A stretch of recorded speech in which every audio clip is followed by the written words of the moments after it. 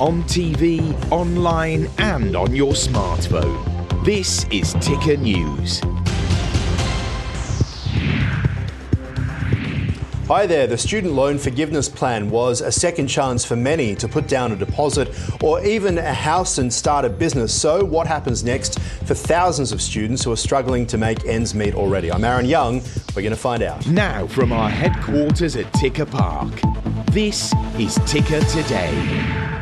Okay, so when the US Supreme Court struck down the Biden administration's student loan forgiveness plan, for many people it was a case of what next? Already dealing with higher living costs, a struggle to find a real good paying job as well. And while the president tries to find a way to help the younger generation, many of whom are likely to vote for him next year, the simple fact is this: the Secretary of Education in the United States does not have the authority to forgive $430 billion of student loans. That kills the president's proposed plan to forgive up to $10,000 in student loans per borrower as well. You don't need me to tell you that is a significant sum for a student or someone out of college who's trying to pay it all back, especially for those low-income earners as well. For more, let's bring in independent journalist Andrew Hirschfeld, who's in New York for us as well. Andrew, talk to us about the case. Yeah, so this is a really interesting conversation, right? So the Supreme Court essentially struck down the Biden administration's decision to forgive student loan debt up to a certain amount. So $10,000 for anyone who makes less than $125,000 a year. If you received a Pell Grant, it was $20,000. The Republicans who have been against this from the beginning have said that the president essentially and the administration does not have the authority to do that, and the Supreme Court ruled in favor of the Republicans and what Republicans were suggesting. Now, you've spoken to a number of students as part of your role as an independent journalist about the impact that it has had for them. Talk to us about what this is doing to students, to people who've come out of college, who are trying to find a job. What's been the reaction? Yeah, well, there's a variety of different circumstances that consumers have faced throughout this country. I talked to people who because they didn't have these payments to deal with anymore, they put a down payment on a home, or they paid off a car, or paid down other loans, medical loans, even continued paying down some of their the remaining parts of their student loans, for example. So this money was going and it was stimulating the rest of the economy, essentially kind of a downward stream here. Yeah, which is obviously going to have a big impact for many students as well. How were they using the money before the ruling? Because we talk about they were doing things like trying to start a business. They were doing things like trying to put a deposit on a home. Why couldn't this have all been done anyway? Is it really that tight for so many people? Absolutely. It's very tight. There's not a county in this country where somebody can rent a one-bedroom apartment on a minimum wage salary right now, and that's just the fact of the matter. So if you have all of this money going into paying off student loans, especially with the predatory interest rates that are generally seen across the board, it puts your life on hold in a lot of ways. Yeah, very much so. So the impact on the US economy now that money is taken out of the economy, when should we start to see that? Or will it be gradual? Has it already happened? Because obviously, on the one hand, you've got the Fed Reserve wanting to see a cooling down of the US economy because of that inflation, which has been out of control over the past year. But on the other side, there's a lot of businesses reliant, as we talk about, on more money being in the economy. So what's the likely impact of billions of dollars essentially that was being used in other ways now essentially having to be paid back to the government? Well, let's take a step back to September of last year.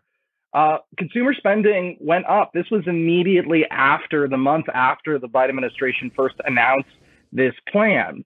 So it's safe to assume that in this time around, we're going to see the inverse happen, that there is going to be less spending because people see that they don't have the same flexibility with their income that they did at that point when they thought that, hey, I don't have the same amount of student loans to pay off.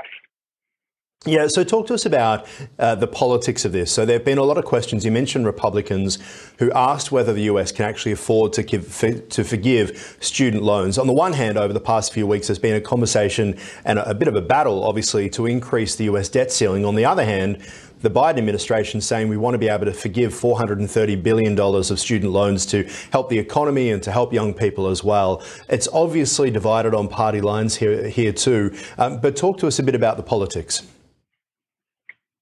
Yeah, so Republicans have pushed back on all kinds of measures that the president has put in place. The previous administration banked on putting more conservative-leaning judges on the bench, and these are kind of this is the repercussions of those decisions is rolling back some of these calls. And the politics, and that plays into the politics of this, of course. But to move forward, the Biden administration is looking for alternative measures to go through this. But one of the concerns, though, and I talked to some people throughout the reporting of this process, is that there seems to be, in terms of the Paycheck Protection Program, those loans, some Republicans are okay with those, but not with student loans. And that seems like they're very similar. They're very similar conversations. They're very similar problems.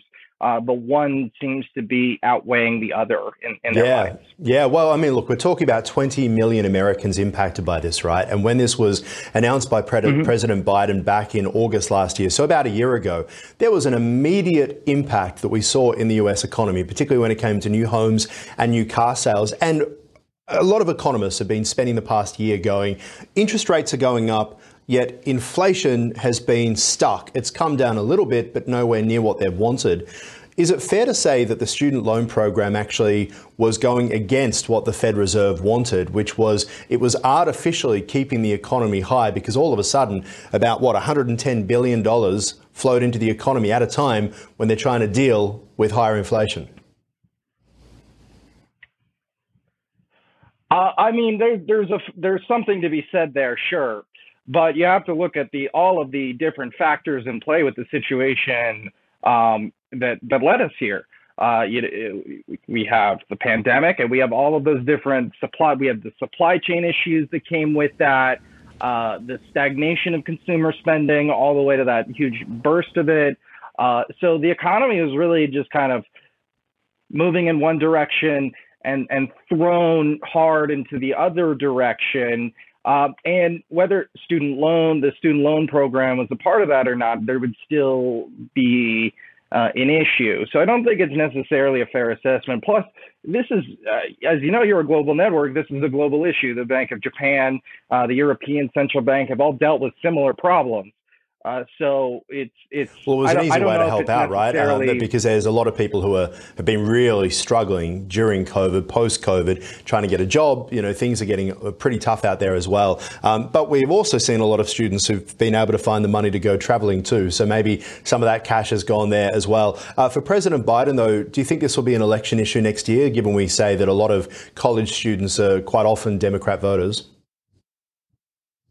Absolutely. It will definitely will definitely help the president in his reelection bid.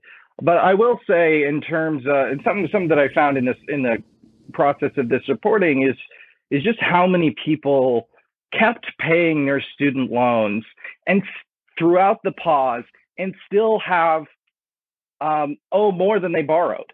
So there is a big part of that that's beyond this bigger Supreme Court ruling, which is about this predatory loan issue. And if the president can factor that into his message, that could be a winning topic for him. Yeah. All right. We are talking with Andrew Hirschfeld, independent journalist. When we come back, we're going to look at some other parts of the economy, particularly the jobs report. Some surprising news. Do stay with us.